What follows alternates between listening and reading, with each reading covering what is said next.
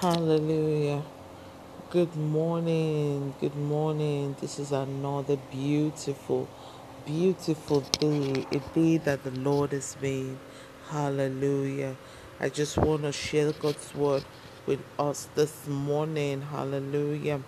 I'm going to be sharing about enjoying grace in the place of prayer. Amen. And I'm going to read from the book of Matthew, chapter 6. I'm going to read verse 6, the Message translation. It says, "Here's what I want you to do. Find a quiet, secluded place so you won't be tempted to role play before God. Just be there as simply and honestly as you can manage. The focus will shift from you to God, and you will begin to sense His grace." Amen. Verse 7 says, "The world is full of so called prayer warriors who are prayer ignorant. They are full of formulas and programs and advice, peddling techniques for getting what you want from God. Don't fall for that nonsense. This is your Father you're dealing with, and He knows better than you what you need. With a God like this loving you, you can pray very simply." Amen. Hallelujah. I love this translation so much. It makes scriptures to come alive. Amen. So here Jesus is speaking and saying that when you want to pray, it's not so much about, pardon me, the karamo that you put out there in the public where people see you, but it is about you going into your secret place, going into that quiet place. Prayer is you and God. And it's saying in that place of prayer, the focus will shift when you stay there simply and honestly in prayer. It said the focus will shift from you to God, and you will begin to sense His grace. You'll begin to enjoy His grace. Hallelujah.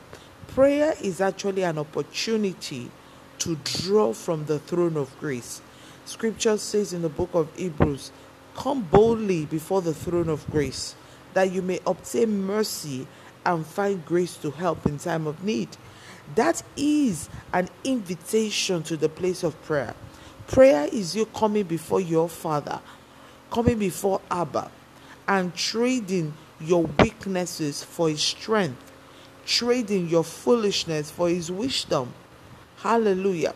In that place of prayer, you are able to see things differently, because Abba will begin to open your eyes to truths. Things that were unclear to you will become clear. Things that you could not comprehend, you will begin to comprehend. Things you couldn't understand, you will begin to understand, because the Holy Spirit will take over and it will begin to dissect truths to you. Prayer is not so much about it's not so much about what people have said over the years. Hallelujah. It is more, and that is why verse 7 says the world is full of so-called prayer warriors who are prayer ignorant. I don't know if you have met people, or probably you have been that way yourself. People who will spend hours and hours and hours in prayer, but they are still as confused as they were before they began to pray. People who spend hours and hours in prayer but do not have an intimate relationship with the Father. They do not have that communion of the Holy Spirit. They are not sensitive to what the Holy Spirit is nudging them to do. They seem not to know the promptings of the Spirit. They are not awakened. They are not awakened to the leading of the Spirit. I don't know if you have met such people. Those people are prayer ignorant. They are the ones that they have the formula, they are having it as programs, they are giving all the advice, they have all the techniques, but yet they do not have the heart connection. Prayer is a heart connection. So when God is giving us an invitation to prayer, He's giving us an invitation to a closer relationship with Him. where we are able to draw grace, where we are able to receive from Him, where He is able to invade our lives afresh in a new way. So when we wake up in the morning and we spend time in prayer, we are acknowledging God as our source. Every other thing is a resource. He is our source. Without Him, we cannot make it in life. In Him we live, in Him we move, in Him we have our being. He is the reason why we live. I just felt it not right now to just pray in the spirit. Male kaluzo bragadia. Melushki haluze bragadashki. Zela brondo suzole gedia labrando shetaya. Eliasuzo le kebralia kadushko lebra anda si kaluso. Ebra luze kadia la brambe le kliasku bradashka. Ebra luzo zole kedia la mandoshka hata. Zeke lebrosho toriande lebroso. This is the time for us to have that intimate connection with God, because we need to enjoy grace every single day of our lives. Grace is available for us. Grace is on God's unmerited favor.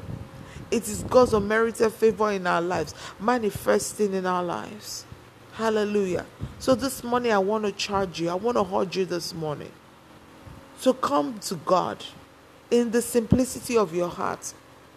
He knows your weakness. He knows where you are. He knows your struggles. That's the amazing thing. God is not the person for us. We don't have to come before God and begin to form. We can come before God in the simplicity of our hearts, with all our brokenness, and allow Him to just mend us afresh and minister to us by His Spirit.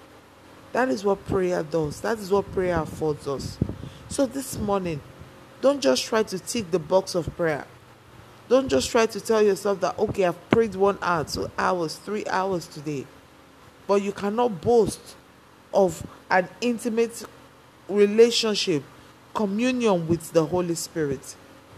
But rather come into that place of prayer and let the Holy Spirit saturate your mind. Let Him fill your heart, because it's in that place that you experience the peace of God. The peace, the wholeness, the shalom of God. The nothing missing, broken, or lacking. Hallelujah. My prayer for you is that you enjoy that peace, that shalom, and you see God for who He really is. A loving Father, a caring Father, one that is always there to receive us in His arms whenever we feel all alone. Hallelujah. Glory to God. Have a wonderful day in Jesus' name. Amen.